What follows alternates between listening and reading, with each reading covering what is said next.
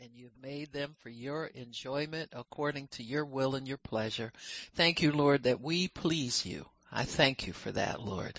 And I thank you, Lord, to bless us with your word, because that will cause us to walk in a way that pleases you more. So we love you and we honor you today in Jesus' name. Amen. Praise God. Amen, amen, amen. So we're going to continue talking about what we started yesterday, running with the vision, and talking about the vision of this ministry specifically, but also the vision of everybody that God has ever spoken to and is going to speak to, because it speaks of the redemption of humanity from all powers of darkness. Amen. So when we talk about any vision that God has put forth in the earth, it's a vision of his power coming back and dominating the earth. It's not a picture of some kind of gloom and doom and God created all of this for nothing and the devil wins after all and takes everybody to hell with him. That is not what we see. And so we see an earth filled with the knowledge of the glory of the Lord like the waters cover the seas. Need an ink pen, sis? You got one? Okay. What, you need anything? You okay? Go ahead, girl. I got mine. We all got our glasses now. I might try it for a few steps without them, but I'll go too far without them. So praise God. So anyway, God says the earth will be filled with the knowledge of his glory as the waters cover the seas. And I've run into other people that have that vision they talk about the glory. In fact, I tend to gravitate towards people like that. I'll find their teachings on YouTube. I'll find their books and their messages. And why is that? Because if I'm saying I'm believing something, I got to know about what I believe. I've got to know what others have accomplished who have that same vision. And I've got to, in some way, if possible, connect with those who are in the earth now who have the same vision. And so we want to make sure that we feed the vision that God has put inside of us. And one of the ways of doing that is connecting with other words that are spoken and describe the similar vision. And so when you see people who are hungry for the glory of God and hunger for this type vision to come to pass, then you can connect with them because they're going the same way. There's so many people who are Christians in the body of Christ that don't have God's vision for the times that toward the end or the time that we live in. And so it's difficult to keep going without vision. Sometimes people will quit on God, they'll backslide, they'll quit believing, they'll quit preaching, they'll quit doing everything because they lack vision. They've never picked it up where we're going. And so if you don't know where you're going, your ride won't be comfortable. You won't be peaceful about your journey. You'll always have doubts about your journey. You ever been in a car and you don't have directions, you get lost somehow, and you're so nervous you can't even keep your eyes focused on where you are to read a sign and get your bearings. And so it's the same way with anything spiritual. If you don't have a vision for where you're going, you get lost somewhere. And you're just kind of wander, and you'll be easily, I would say, led astray. Because you'll find that if everything sounds good to you, that comes to you that sounds a little bit spiritual. You ever know people like that? They're tossed to and fro by every wind and wave. They go here, there, and everywhere. Or they settle into religion. They just bring their body to church and go through the motions of having vision, and then it's easy for them to quit on things when it doesn't look like in the natural it's going the way they think it's supposed to go. And so that person lacks vision as well. But I believe if you keep the vision of the glory of God before you, you understand that vision will hold you to the vision. You're committed to the vision. That vision will hold you It'll hold your attention. You won't stray. If you stray, you won't stray very far. But you'll always come back and center on the vision that God has put before you, because you'll know, hey, wait a minute. God's up to something good here. God's about to do something miraculous in the earth, and I want to be a part of that, you see. I haven't prayed all these years for nothing. I'm going to hang in here so that I can be a part of it.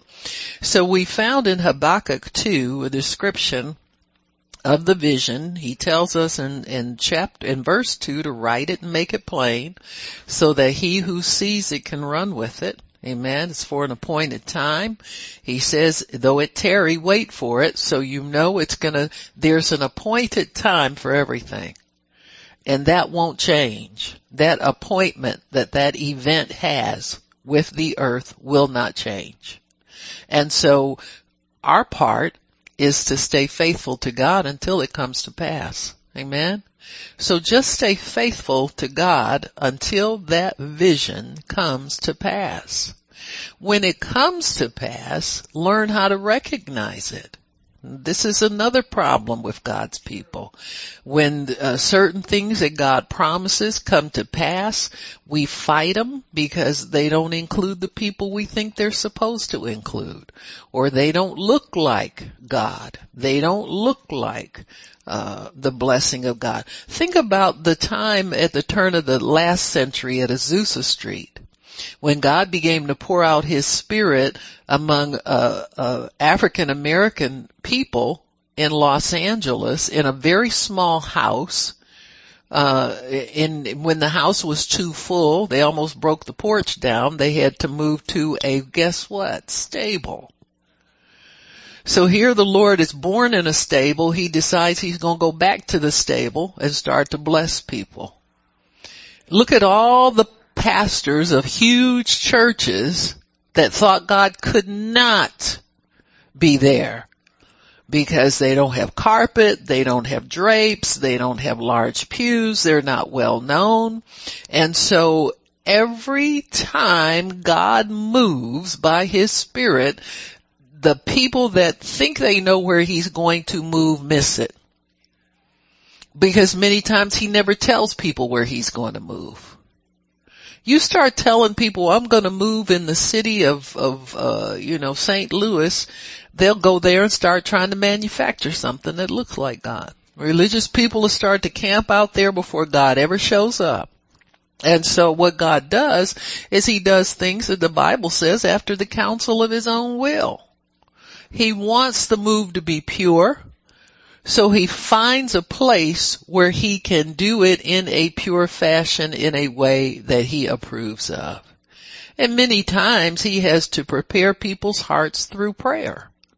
You'll find many times people will just get the burden to start to pray, or they'll get a prayer, something in their vision that they can't shake. And they keep saying, God, what is this? I wish you'd do this. God, when are you going to do this? And they'll start to pray toward it. Amen. And then God starts to move and he starts to manifest. He starts to do what he says he's going to do. So, but people who have invested their spirits in it are more likely to recognize it when it comes.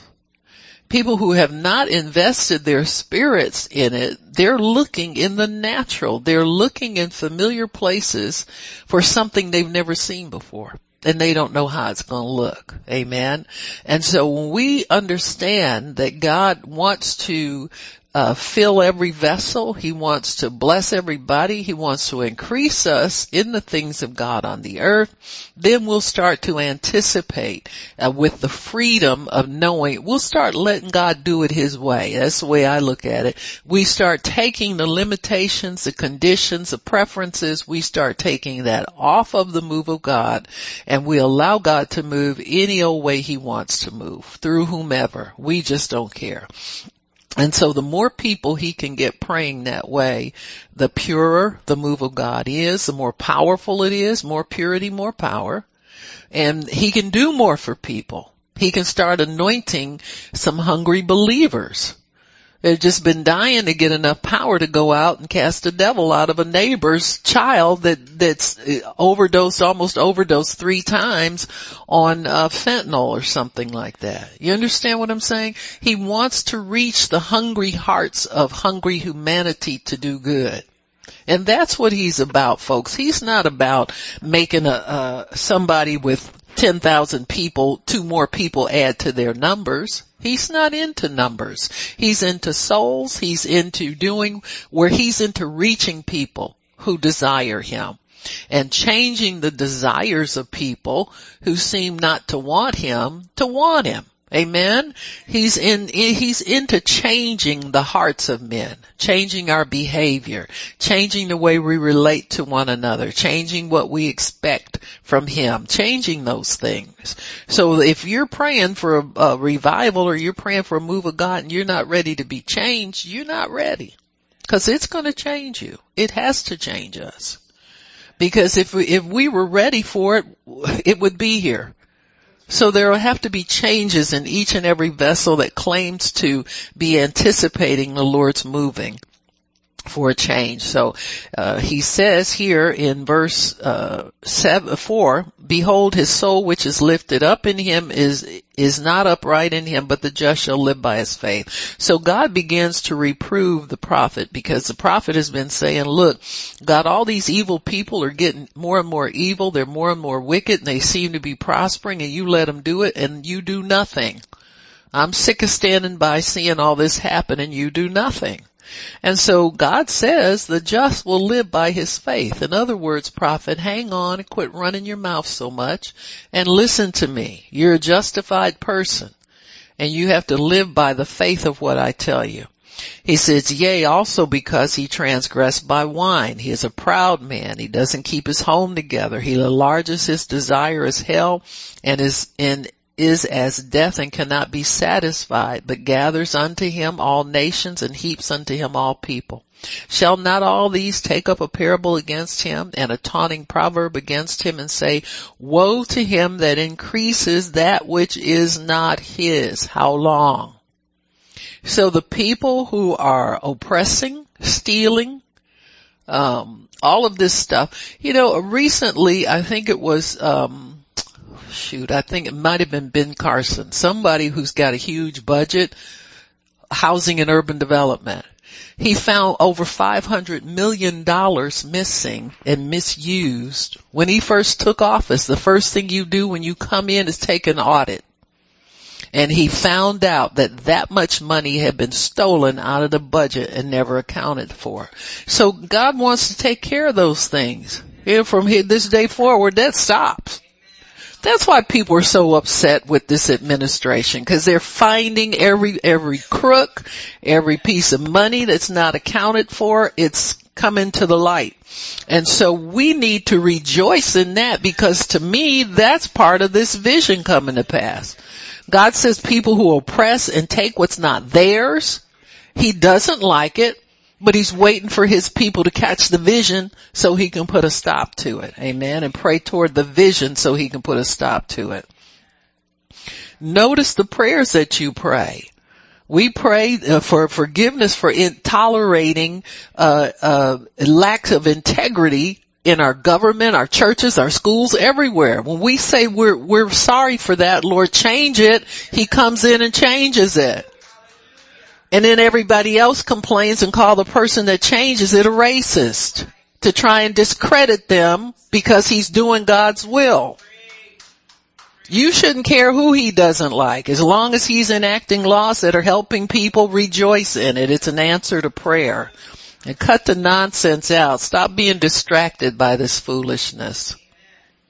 So when God comes in, he starts to do things like this. If you don't think these are the seeds of revival, think again. How many of you like paying the taxes you pay? We're always looking to pay less taxes, but somehow they manage to keep increasing. You want to know that what you're paying for is legitimate. You don't want it thrown away. My goodness.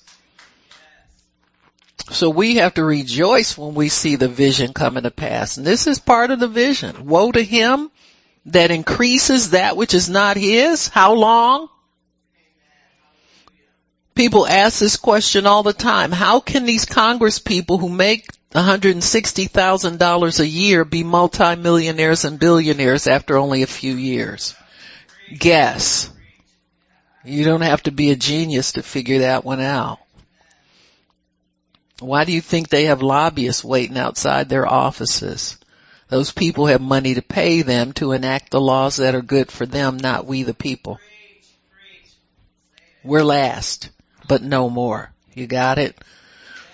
So don't curse everything that you don't like or don't understand. You gotta hold your peace and wait till the dust settles and see what God's doing.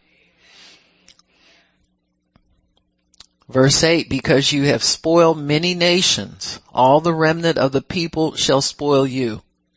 Remnant of the people, that's we the people, folks. Amen. We shall take back what the enemy's stolen. Amen. Because of men's blood and for the violence of the land, of the city, and of all that dwell therein, woe to him that covets an evil covetousness to his house. That's somebody who wants something that belongs to somebody else.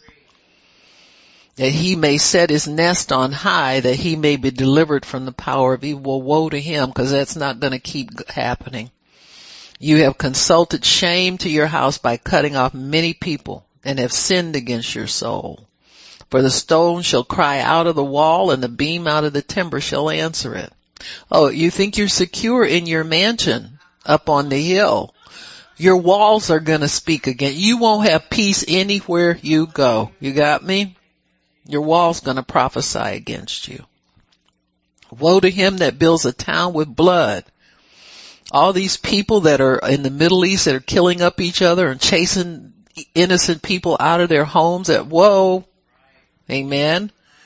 Behold, is it not of the Lord of hosts that the people shall labor in the very fire, and the people shall weary themselves for very vanity? God will let them do it, for a season. But when he's done, he's done. He says, woe to them. Why? Because the earth is going to be filled with the knowledge of the glory of the Lord like the waters cover the seas. Amen. It's going to swallow up the evil. It's going to swallow up the injustice. It's going to swallow up the thief. It's going to swallow up the liar. It's going to swallow up the fornicator, the child molester. It'll swallow up everything. So don't be concerned about,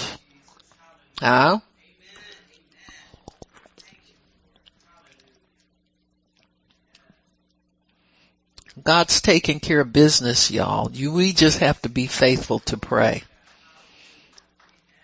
Woe to him that gives his neighbor wine to drink and puts your bottle to him and makes him drunken also, that you may look on his nakedness. That's the people that are, one night stand people out in the world, all that kind of crazy stuff. The Jeffrey Epsteins of the world that have, private jets and yachts for immoral purposes. Whoa. That's why he's no longer with us. You are filled with shame for glory. Drink you also, and let your private parts be uncovered. The cup of the Lord's right hand shall be turned to you, and shameful spewing shall be on your glory. So anyway, those people were brought to shame, folks. Come on now. It's not hard to figure out, but there is a time for it. Amen? There is a time for everything. So we were saying that God encourages us to run with the vision. Why? Because his word runs very swiftly on the earth.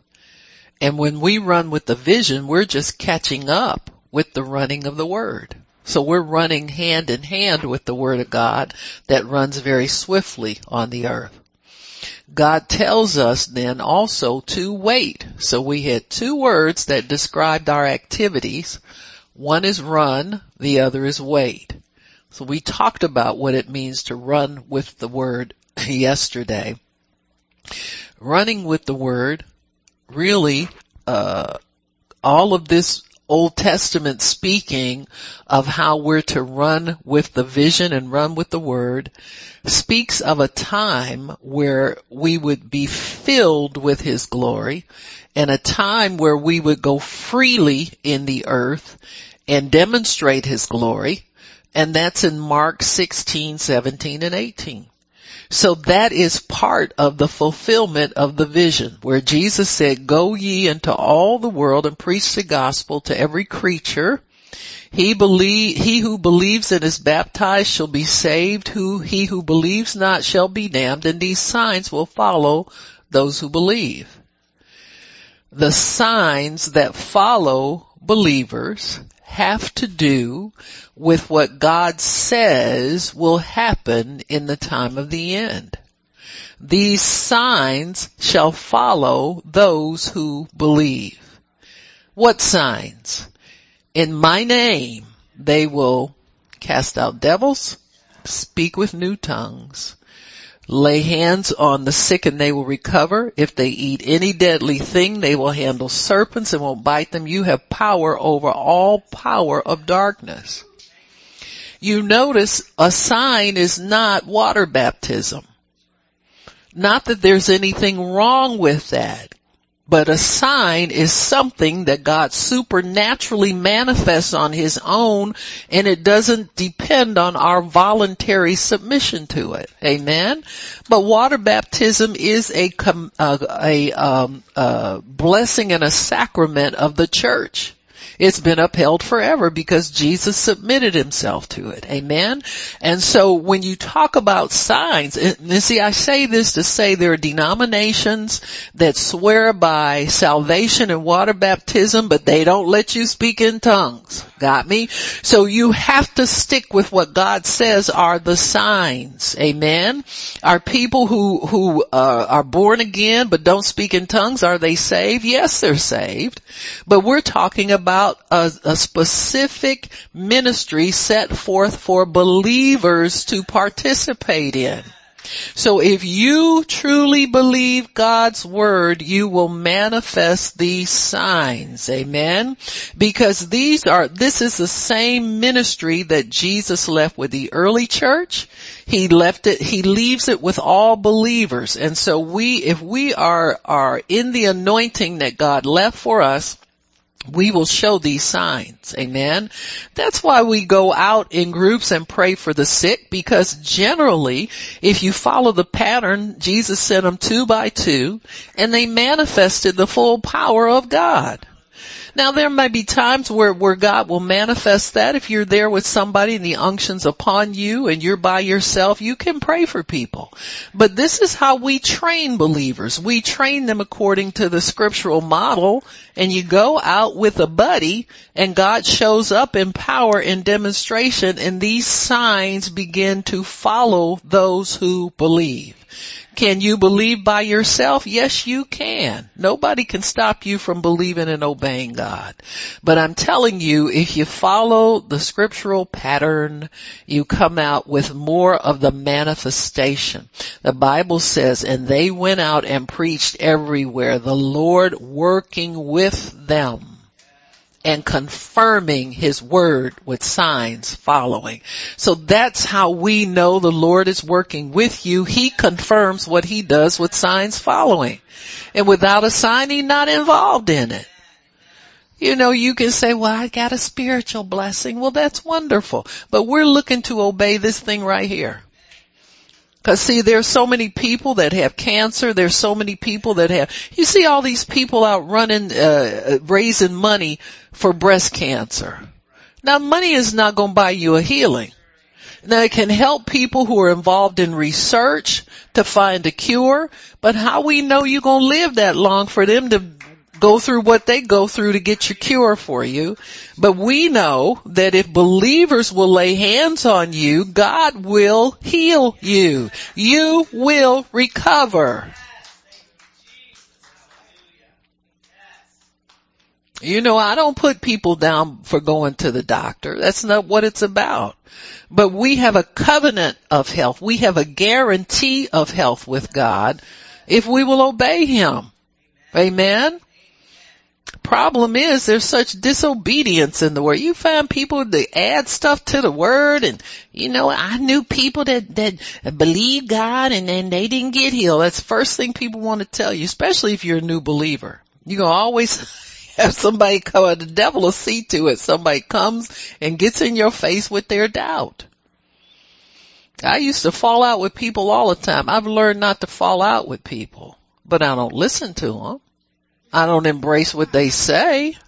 We don't get excited about it. I used to when I didn't have the fruit yielding to it the way I do now, but I don't receive what these people say and tell me what God ain't gonna do. Are you kidding me? He didn't give us 66 books of have done, can do, will do for us to sit up and talk about what he won't do.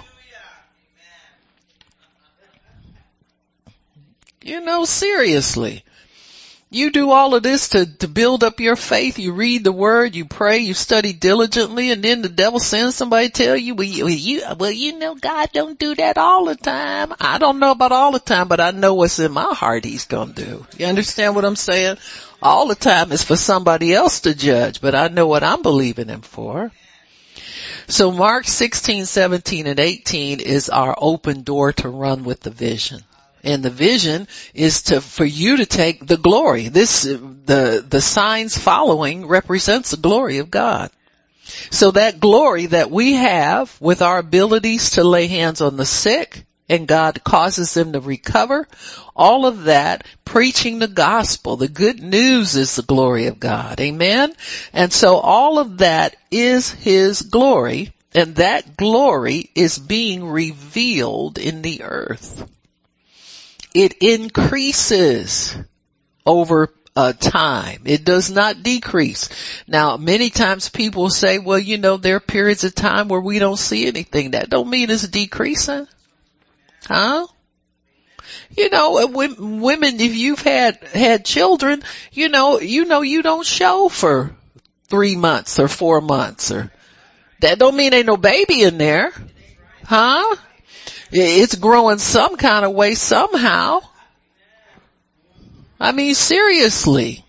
Now, if you can believe God, or, women go out the minute they miss a period, they go out, I gotta buy some, they start making the little thing, looking at little things in the store, and it'll be time pretty soon. You got faith, something is increasing. And you don't have really more than one, just a simple sign, a presuming sign. They call them in nursing school. I remember from my presumptive signs of pregnancy. Amen. The only definitive sign was when the baby was born. Huh? So you won't get a whole lot from God until the baby's born. Huh? Sometimes you don't even get labor pains when you're talking about the things of the Spirit. They just manifest. No warning, no help from you, and no hindrance from you. And sometimes that's the best way to do it. Amen. I remember we would get every now and then you get a lady that had her baby in the taxi cab on the way to the hospital, or the ambulance on the way to the hospital. And the doctor, sometimes they'd be so hysterical, the doctor said, I'm glad she had it before she got here. Don't give them no warning, because they fight you, kick, scream, do everything. Some people really perform. And so God wants to get the performance out of us, so we won't disturb the birth.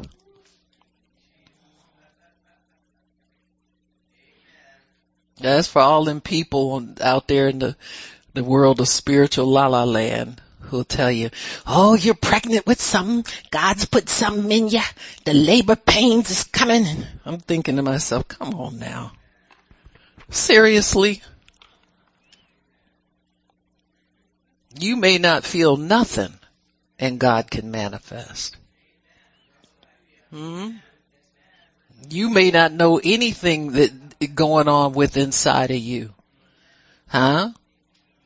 Because many times God, it hides pregnancy from women. There have been women that come in and give birth and they say, no, I'm not pregnant. I couldn't have. And they say, well, I don't know what you've been doing, but we see a baby right here.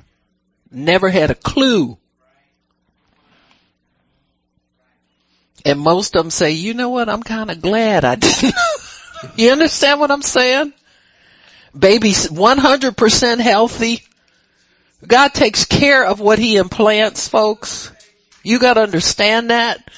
He don't have to let you know when revival is coming. He don't have to let you know when the glory is coming. He don't have to let you know anything.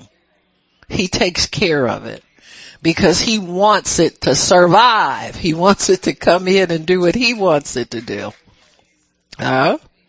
Those little people at Azusa Street had no clue that they would turn the world upside down. They were just hungry for God, and they were looking for a place so that they could worship freely without people telling them what to do, stopping what was going on, being disorderly, all of that. They wanted free worship. So they moved until they found a place where nobody would bother them. And that was in a broken down stable. And so, you know, if that's what it takes for God to manifest, that's what he'll do. He don't care about this kind of stuff. You know, stuff is, everything belongs to him.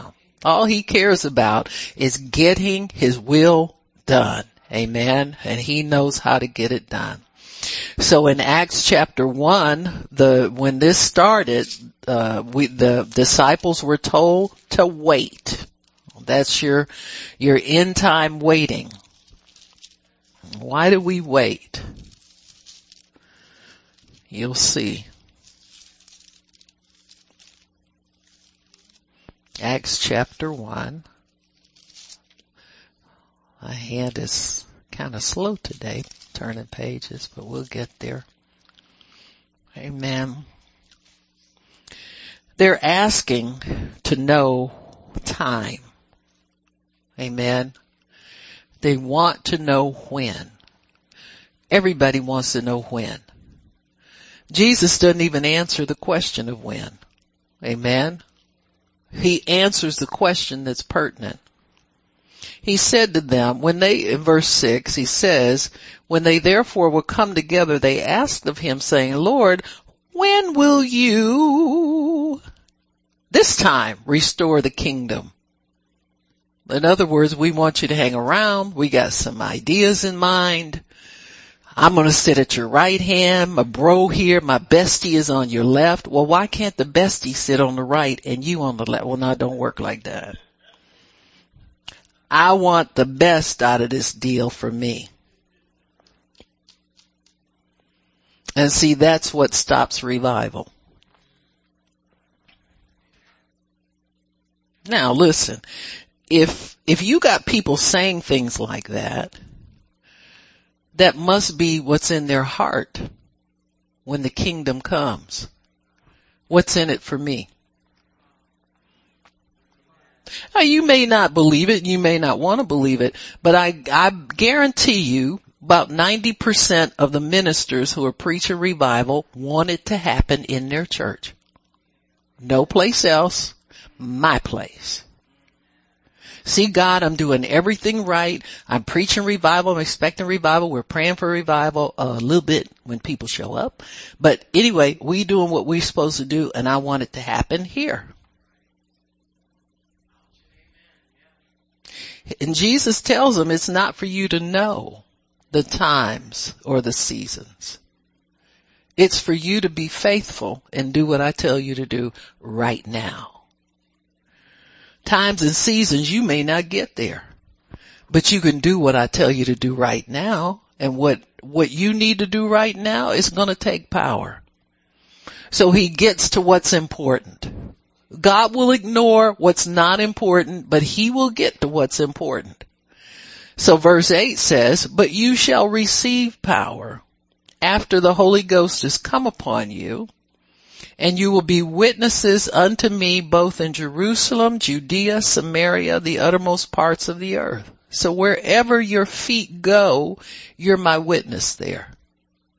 No restrictions. So you have unlimited power to go and do whatever I tell you to go and do, but you can't know when the kingdom will be restored.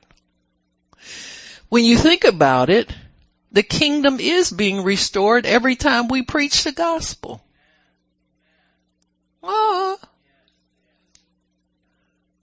So really Jesus is summing up, this is the kingdom. The kingdom is that you go and tell everybody and cause God's power to manifest everywhere you go. That's the kingdom. He's restoring the kingdom every time we open our mouths and lead somebody to Christ. Every time we pray for a sick person, He's manifesting the kingdom. Huh? He told them when He first met them, this kingdom is invisible. It's not of this world. I'm not giving you houses to live in down here when everybody else is going to hell. Now faith people don't like stuff like that, but it's the truth. If He did it to these people, He'll do it to us too. The more comfortable you are with this world's goods, the more you ride the edge of not being effective for His kingdom, because His kingdom is not of this world. As He spoke these things, while they beheld, He was taken up, and a cloud received Him out of their sight, while they looked steadfastly toward heaven. As He went up, behold, 2 men stood by them in white apparel, which also said, Ye men of Galilee, why are you standing here looking up? This same Jesus, which was taken up into heaven, shall so come in like manner as you've seen Him go into heaven. So that answers their question about when the kingdom will really fully manifest. When Jesus comes, it'll manifest quickly and then we'll take off. You got me? We're not going to stay here and enjoy this sin damaged earth and think we're in heaven. He'll take us to heaven for real. Amen. So the reason though, part of the reason, it says here when chapter 2, if you go there, verse 1, when the day of Pentecost was fully come, they were all in one accord on one place. Suddenly there came a sound from heaven as of a rushing mighty wind, and it filled all the house where they were sitting. One accord in one place is key to everything. One accord in one place. You don't have any dissenters here. You don't have any people that want to be on the right hand and on the left. You don't have any people that want to see the kingdom manifest in the natural. And I've been waiting so we could tell Caesar off and kick him out of office and we can take over. So once God gets rid of all them kind of people, what's left is 120 souls. Now it is said that over 500 people stood there when Jesus went up into heaven. And it took 50 days for God to get rid of the selfish people, get rid of the prideful people, get rid of the unbelieving people, get rid of the people that wanted to be first and second, all the false rulers, all the people that wanted it for their own gain. That's why we went on revival. Because we got people in the body of Christ blocking the coming of God down to the earth in power. Because they want it for themselves. So the best pray we can pray sometimes is say, God, just remove all the people who are in want it for self-gain. Just silence the voices of people who keep saying we're headed for judgment and not for glory. Silence the voices of the people. Let them lose interest in this and go do something else. And God does that. He raises up people that people would least suspect want to have anything to do with Him. Why? Because he's been working in the secret place. You know, the earth has been pregnant with the seed of revival since Jesus left. And God continually works on it. And every now and then you'll see a birth come out. Nobody knew it was coming. Nobody expected it. It's in a place nobody can. Oh, you couldn't have stopped that if you wanted to. That's what God's saying. Because the minute we know something's happened, we want to get our hands in it. Let's try to tell them how to do it. That's killed more moves of God than you can count. You look at, they keep having these little outbreaks in Florida. And every time they break out, somebody gets into strife with somebody and it ends, or it gets so mixed in with the devil, you got crazy people in there snapping their neck 10 times a minute saying that's a manifestation of the Holy Ghost. I mean, it's just crazy stuff. And it turns people off, and rightly so. And so we have to understand that When God moves by his Spirit, it's where we were in Habakkuk 2, where it says, the just shall live by faith. We just gotta believe. We don't have to see anything to believe. All you gotta do is have God's word in you, have a vision of what he wants to do, and let God have his way. Amen. Stay out of the way of what God is doing. So the day of Pentecost came. They all had utterances of God. Supernaturally, they spoke in tongues that they didn't learn. They did it supernaturally by the power of God. Who would have thought that would have been a sign? Except Jesus had told them over in Mark chapter 17, you got me? That would be a sign. And so people are going, speaking other tongues, what's that mean? I gotta go learn a language? No, it's gonna happen supernaturally. Amen?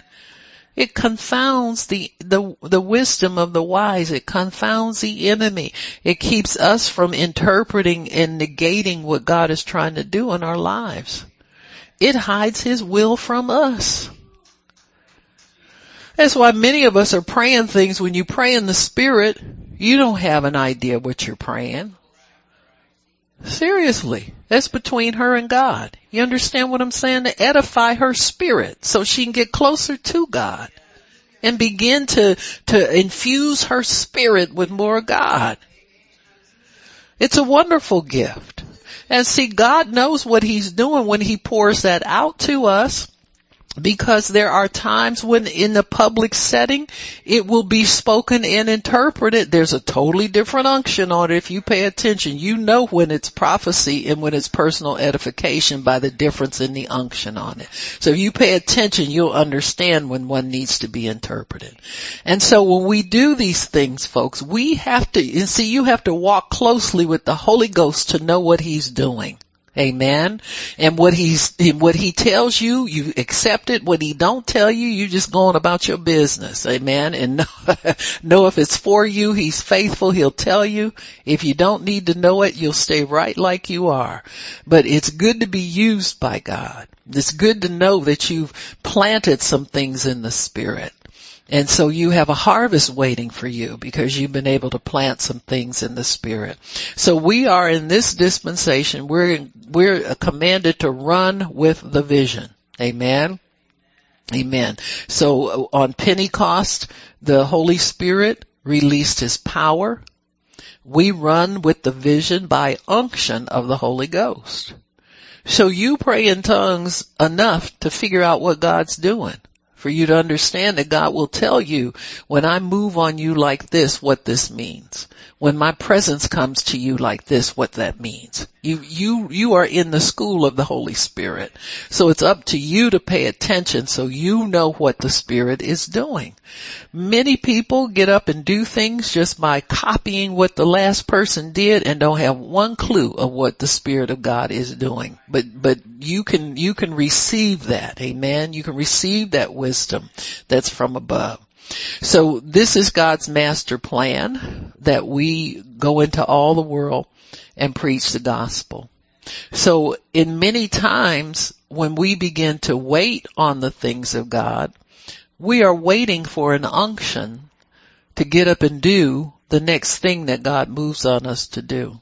Man. So we're waiting for unctions. We're waiting for promptings by the Holy Spirit. We're waiting on not so much words, but we're waiting on a knowledge of what God wants to do and the power or the urging on the inside for us to do those things. And if there's no unction, what did we learn from God? You don't function. Amen. You don't function without an unction because your functioning will be in vain if God's not prompting you to do it. So that's why you can be comfortable in waiting for an unction from God, because you know it will come.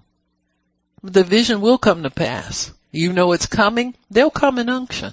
Amen. You won't have to get upset or excited or lose heart about what God says he's going to do, because that unction will come. In Habakkuk 2, he says, at the end, it may, though it tarry, wait for it. because it will certainly come. It will not wait forever. It will not tarry forever. You won't be in the waiting stage forever. God will not disappoint you. It will come.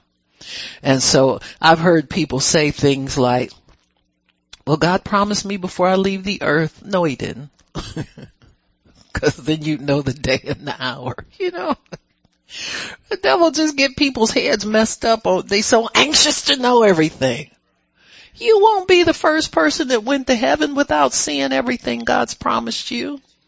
You understand what I'm saying?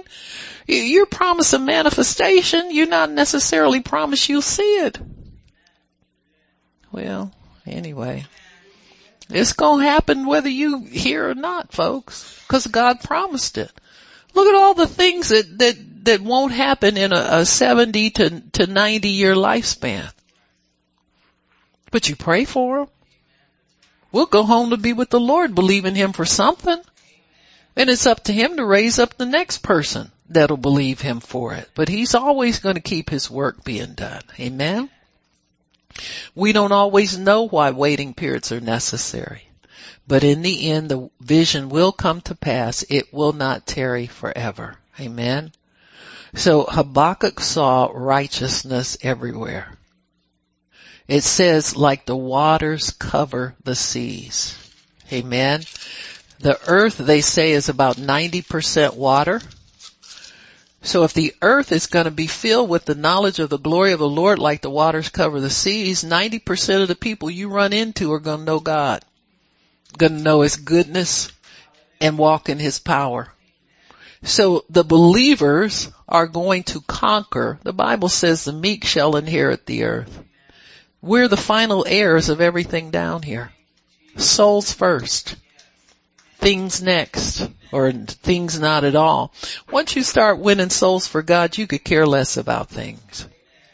Seriously. I mean, your comfort is in a realm that this world cannot know anything about. So once you know your comfort's in another realm and your possessions are in another realm, you care less about the devil and thieving and stealing and all that kind of stuff because you know that God has given you possession of everything. All you have to do is speak a word, and in a few days it'll show up on your door when you walk in the glory of God. There's so much power on it, nothing can stop it. The devil can't stop what God has for you, and you won't have to struggle over it either. So the waiting sometimes is the most difficult part for the body of Christ and for the believer. But when you wait, you got to understand that waiting is necessary. Waiting does not mean there's anything wrong, like the devil prompts us to think. When we have to wait for something, the first thing that comes to our mind, what's taking so long? What's as though something's wrong. And when it says the vision's for an appointed time, though it tarry, wait for it. Amen. God says, I'll do what I say I'm going to do. You don't have to worry about me. I'm worried about you. Worry about yourself, whether you can hang on or not. But waiting is important for many, many reasons. Amen. We mentioned yesterday some things about waiting. Waiting was a time of renewal. Isaiah 40, I think it is. They that wait upon the Lord shall renew their strength. Working makes you tired. Amen. Running with the vision tires you out. Now I know a lot of people don't like believing stuff like that, but the reason you sleep at night is to give your brain a rest. Amen. From firing off ideas and saying this is going to happen and you don't see it, and saying that's going to happen and you don't see it. I mean, you need to rest from yourself sometimes. Give your, as somebody, I think it was Chuck, say, rest your nerve. Amen. Just sit down and be quiet somewhere. So God gives us sleep so that we can rest. And he gives us periods of waiting for certain things. Psalm 27:14 says our strength comes in waiting on God. Amen. Wait on the Lord. Be of good courage and he will strengthen your heart. That's a seat of all your energy, all your strength. That's the seat where your strength can be renewed. That's where you never run out, is in your spirit or in your heart. And he says, wait, I say, on the Lord. In verse 13, he says, I would have fainted unless I believed to see, amen, the goodness of God in the land of the living. So your faith keeps you from giving up on what you believe. You got to renew your faith daily by meditating on the word. You understand, this is for word people. This ain't for casual people. This is for people who are dedicated to see God do something. And so if we will wait on the Lord, he will strengthen us. He says strength comes to those who are courageous. In other words, don't be afraid of anything. Don't be afraid it won't happen. Don't be afraid of what your friends are going to say if it takes a long time and they keep coming by asking you, you still believing, you still praying for so-called saints. You know how they do you. Always looking up your business. Go get some business of your own. Huh? To wait on and do something different for. I thought you said you was gonna do this, and I thought you said I'm still gonna do it. You just won't see it. You keep dipping in my business. Gotta move you out of town somewhere. Keep messing with me and see. Amen. Alright, Psalm 25 and verse 21. Let integrity and uprightness preserve me. I wait on you. So keeping your heart pure, if things take a while, that's going to preserve you. Amen. Integrity and uprightness or purity in your heart. Don't get mad at God. Don't get mad at people. Don't keep questioning yourself as to why it's taking so long. You can't make it happen any faster. I found that out. I said, well, if I do this, this, and this, I can speed it up. I can't even get myself out of bed too good these days, all of a sudden I'm going to take over God's job. I do this, this, and this, and that'll speed it up. No, you just got to keep your integrity. Quit trying to manipulate the situation. Let God have his way. And like I tell people, I said, nobody likes the taste of green bananas. But that's what a premature blessing will be like in your life. You understand what I'm saying? I mean, some fruits you can eat it a little underripe.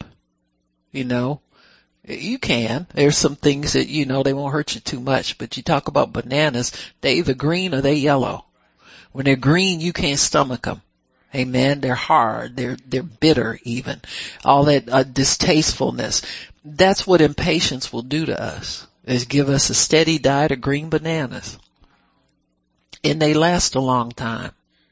Now, I've seen this with my own eyes since I've been saved. I prayed for people. God, can you, in your mercy, could you help them to do, and no answer comes. They just got to tough it out. You know why it is?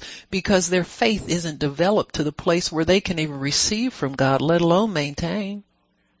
So why would he give you a blessing that's going to mess you up and create green bananas in your life?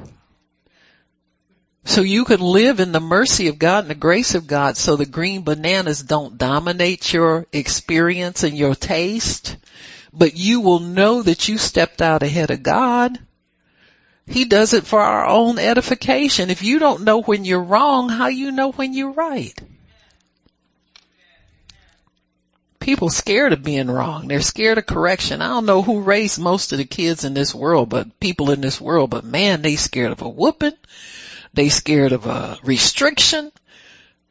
They're scared of everything that speaks discipline. Where discipline is the best thing in the world for you if you'll receive it at the hand of God. Amen. So God says you're preserved. Amen. Through waiting. Psalm 25 and verse 3 says, yea, let none that wait on you be ashamed.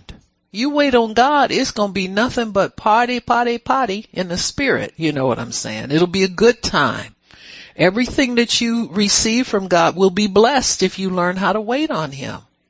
And you won't be ashamed where people say, well, I thought you said God was going to do this for you, that for you, and that for you, and they haven't seen it yet. And you haven't either, because you stepped out ahead of God, trying to rush Him, make Him do something, man. And the worst part is when people call it God and it's not God, and they know it, because none of the signs of a blessing are there. And see, you'll be stuck in your own delusion, forcing yourself to try to accept it as God. You got me? Best thing to do when you know you've stepped off wrong, you better repent and do it quickly. You know, God, I see what I did now. I didn't trust you. I thought if I didn't wait for the right person to marry, you know what I'm saying? I thought if I just went ahead, well, it won't be so bad. That's the first thing the devil tells you. And he got a whopper waiting for you. Amen. He'll pop you between your eyes so quick. Amen. So, you know, don't go there. Don't go there. Let the love of God constrain you to continue to wait. It doesn't matter how old you get. Everybody can enjoy a good life when it comes. You won't be upset when your life is good. I don't care how old you are. You got me? You'll be just as happy for it when you look at Zechariah and Elizabeth up in their 90s. Abraham and Sarah up in their 90s. And see, old was old back then. I mean, 100 is 100. I don't care what age you live in. Good grief. Mostly impatience comes because we lack faith. We don't really trust God. And He's trying to get us over that barely believing into trust hump. You know, there's levels of faith that sometimes you can just settle in, have such a confidence in God, you're not shaken at all. You know what I'm saying? You want to reach that place. You don't want to keep popping up with a new idea to mess yourself up.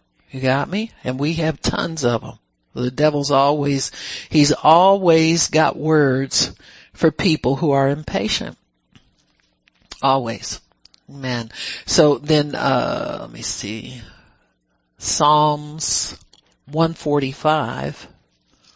I'll go there, 145:15.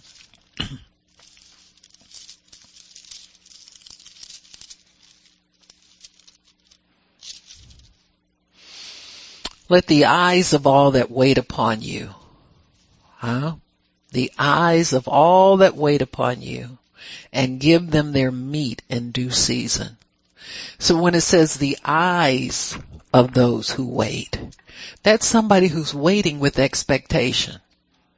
That's not the bored grumbling, I'll be glad when it happens, or if it don't happen today, I'm done. You know, those kind of people. He's talking about the eyes of those who wait for you. Those who wait with expectation. You'll see that in several scriptures about eyes waiting.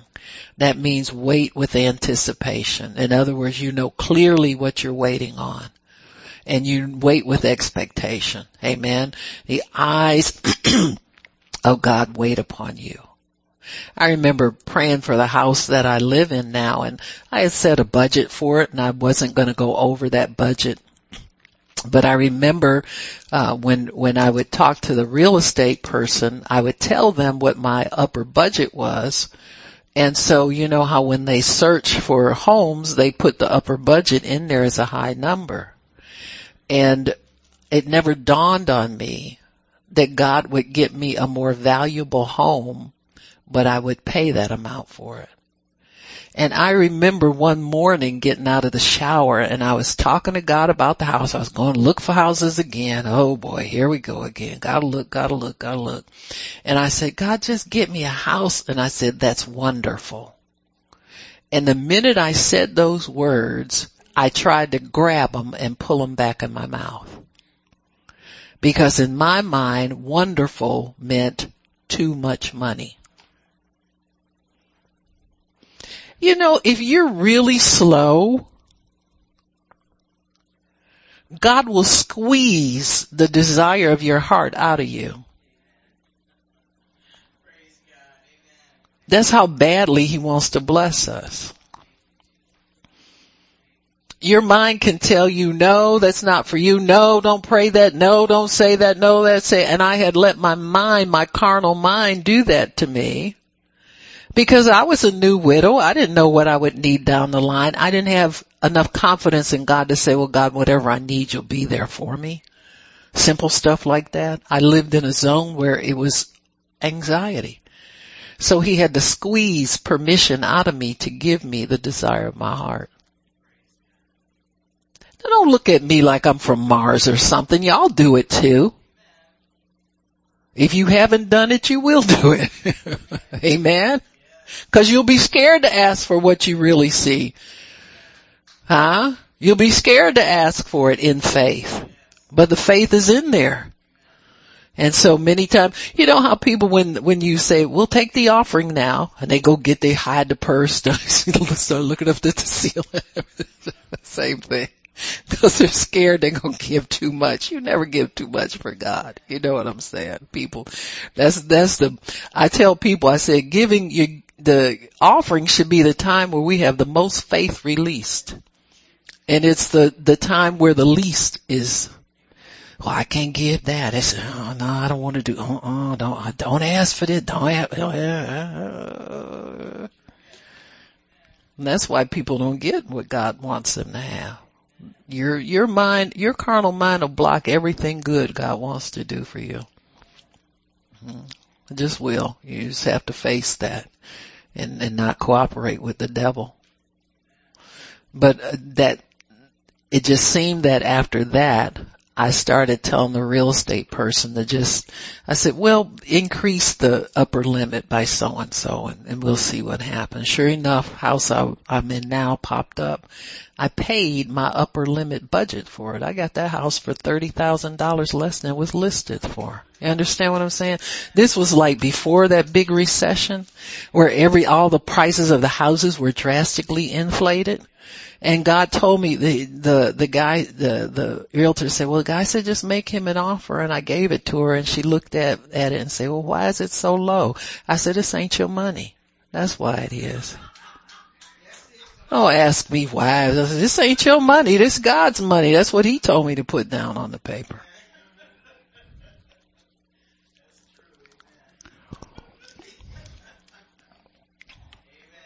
You know, people don't have good sense sometimes. They just, anyhow. But, amen. So God tells us that there's no shame. In other words, God won't mess you up and let you be embarrassed in front of people. When he told Abraham to change his name to father of multitude, people would say Abram, and he said, oh no, it's Abraham now. And they look at him like he was crazy. You understand me? Old as you were, you claiming more kids? Really? Huh? But he did it anyway. Well, he waited on God and he wasn't ashamed. Amen. Isaiah 30:18 says, if you wait, there's a blessing waiting for you. Amen.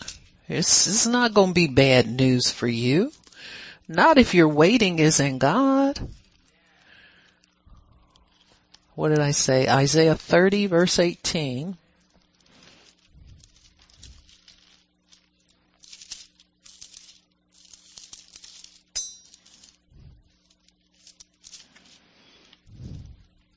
And therefore will the Lord wait, that he may be gracious unto you. Therefore will he be exalted, that he may have mercy upon you. For the Lord is a God of judgment. Blessed are they that wait for him. Everybody that waits on God has a blessing waiting at the end of the waiting. Amen. There's a blessing waiting at the end of the waiting. Lamentations 3:25 tells us that goodness comes to those who wait. It's not, you're not going to run out of time for this little bit of stuff you want. You know, some of us should be ashamed for falling out with God about something as trivial as what we say we're waiting on. It's really bad. Especially if you walk with God for some number of years and you're going to fall out with him over something that costs earth money. Ask him for something that you can't pay for. like the souls of all them renegade people in your family. Huh? You can't buy that. Ask him for something big. Anything with a dollar sign attached to it is small change. Don't insult God like that. Lamentations 3:25. The Lord is good to them that wait on him, to the soul that seeks him. It is good that a man should both hope and quietly, not complaining, quietly, not saying why you think it won't happen, quietly wait on the Lord. Amen.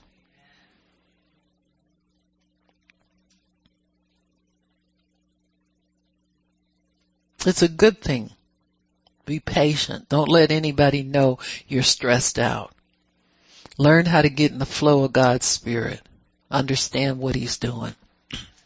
And if you don't know what he's doing, stay quiet. Amen. Don't try to guess and run your mouth and start messing things up. Amen. I was listening to a woman, a prophetess. She's a prophetess from back in the 50s and 60s when you couldn't even preach in some of the churches that, they'd run women out. You can't be preaching up in here. All of this kind of stuff. And she was one of those people that would always go to God to get answers. You see, those are good people to listen to because they don't make stuff up. They have answers. And she was saying that she kept seeing an angel with a bright package, with a pretty bow. She said it was just beautiful. And she said she was standing not far from the angel and he kept trying to give it to her, but she would open her mouth and he would have to pull it away. And she said it kept happening and kept happening. And she said she finally asked the Lord, she said, Lord, what is this? I want this package. He said, that's your words. He said, you pray and ask me for it in faith. He said, and then while you're waiting, you start saying why it won't happen and when is it going to happen and what is it? He said, and it pushes it away from your receiving. It caused me to shut up a lot of times when I felt like I needed to speak. You understand what I'm saying? And hopefully that blesses you too. Because your carnal mind will start to have you try to explain everything that goes on, and it needs no explanation. See, when you're waiting, why it's not here is irrelevant. Do you know how irrelevant it is? As to why you don't have this yet and why you don't have that is so irrelevant. What's relevant is that you continue to believe and recognize that the devil is trying to talk you out of what God promised you by using your own mouth to push it away. Learn how to be quiet. Don't get nervous to explain everything. You got me? I mean, seriously, don't get nervous to explain everything. Like people sit up and a pain will hit them out of nowhere. Wonder what that is. I wonder what could that be? Whatever you want to make it. Because you have faith and you have authority. So how are you going to use your faith and your authority? You're going to not consider it?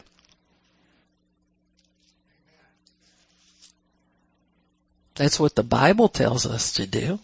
We'll be like Abraham. He didn't consider the weakness of his body, the age of his body. The Bible says he didn't stagger at the promise of God through unbelief. That's just unbelief talking. You indict yourself with your words, or you justify yourself with your words. But if you can hold your peace, you won't be flipping words out of your mouth that need not be said. Amen? Your words always locate where your faith is. So goodness comes to those who wait. Amen. Lamentations 3:25 says that. Zephaniah 3:8. Let me see if I can find that. We did Isaiah, right? Zephaniah 3:8. I know he hiding back here somewhere. Where you at? Praise God.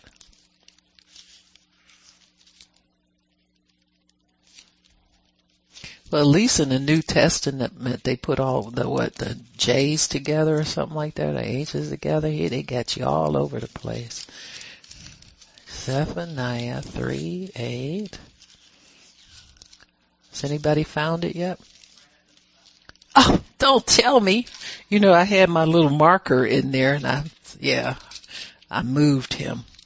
Therefore wait upon me, saith the Lord, until the day that I rise up to the prey.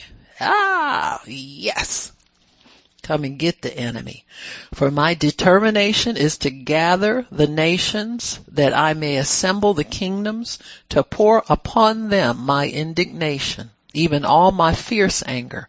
For all the earth shall be devoured with the fire of my jealousy. Amen. So you don't have to worry about these people who don't do right. You what, God, when are they going to, he's already answered that question. God will deal with those people as they need to be dealt with. Amen. So God is going to do everything he says he's going to do in that vision. Amen. The word wait actually means to bind together. So when you wait on something, you're in agreement with God. If you're waiting on the word of the Lord to come to pass, you're in agreement with God, and you're in agreement, and your position is to stand until it comes to pass. To wait also means to expect and to look for. Amen? The wait you need to know can be long or short. You need to be prepared for either one and trust God through either one. In serving God, we'll have periods of activity, and in the waiting period and waiting for the long haul, there will be times where we will run, we'll do short runs. But there's a waiting for the main thing. Amen. The main thing that you're waiting on. You'll have signs that your waiting is not in vain. God will encourage you along the way. He won't let the devil destroy your mind with unbelief, regret, torment, misgivings. He won't let that happen. But we are greatly encouraged while we're waiting on the Lord. And you could encourage yourself in the word. Refresh the vision, rehearse the word in your ears. He would tell the children of Israel to do that over and over again because they had a long wait for some things, folks. Amen. God will certainly visit his people, pour out his spirit with no limitations. There is no limitation on what God will pour out. There is unlimited outpour. So in other words, if you pray for somebody to receive the gift of tongues and the baptism of the Holy Spirit, you can do that over and over and over again. Every time you pray for them, God will show up and they'll receive the gift of the baptism in the Holy Spirit. When the apostles preached Jesus, from that time on, the outpour returned. That Spirit will pour out on people. They said, like it did at the beginning. Amen. Keep pouring out. It is unlimited.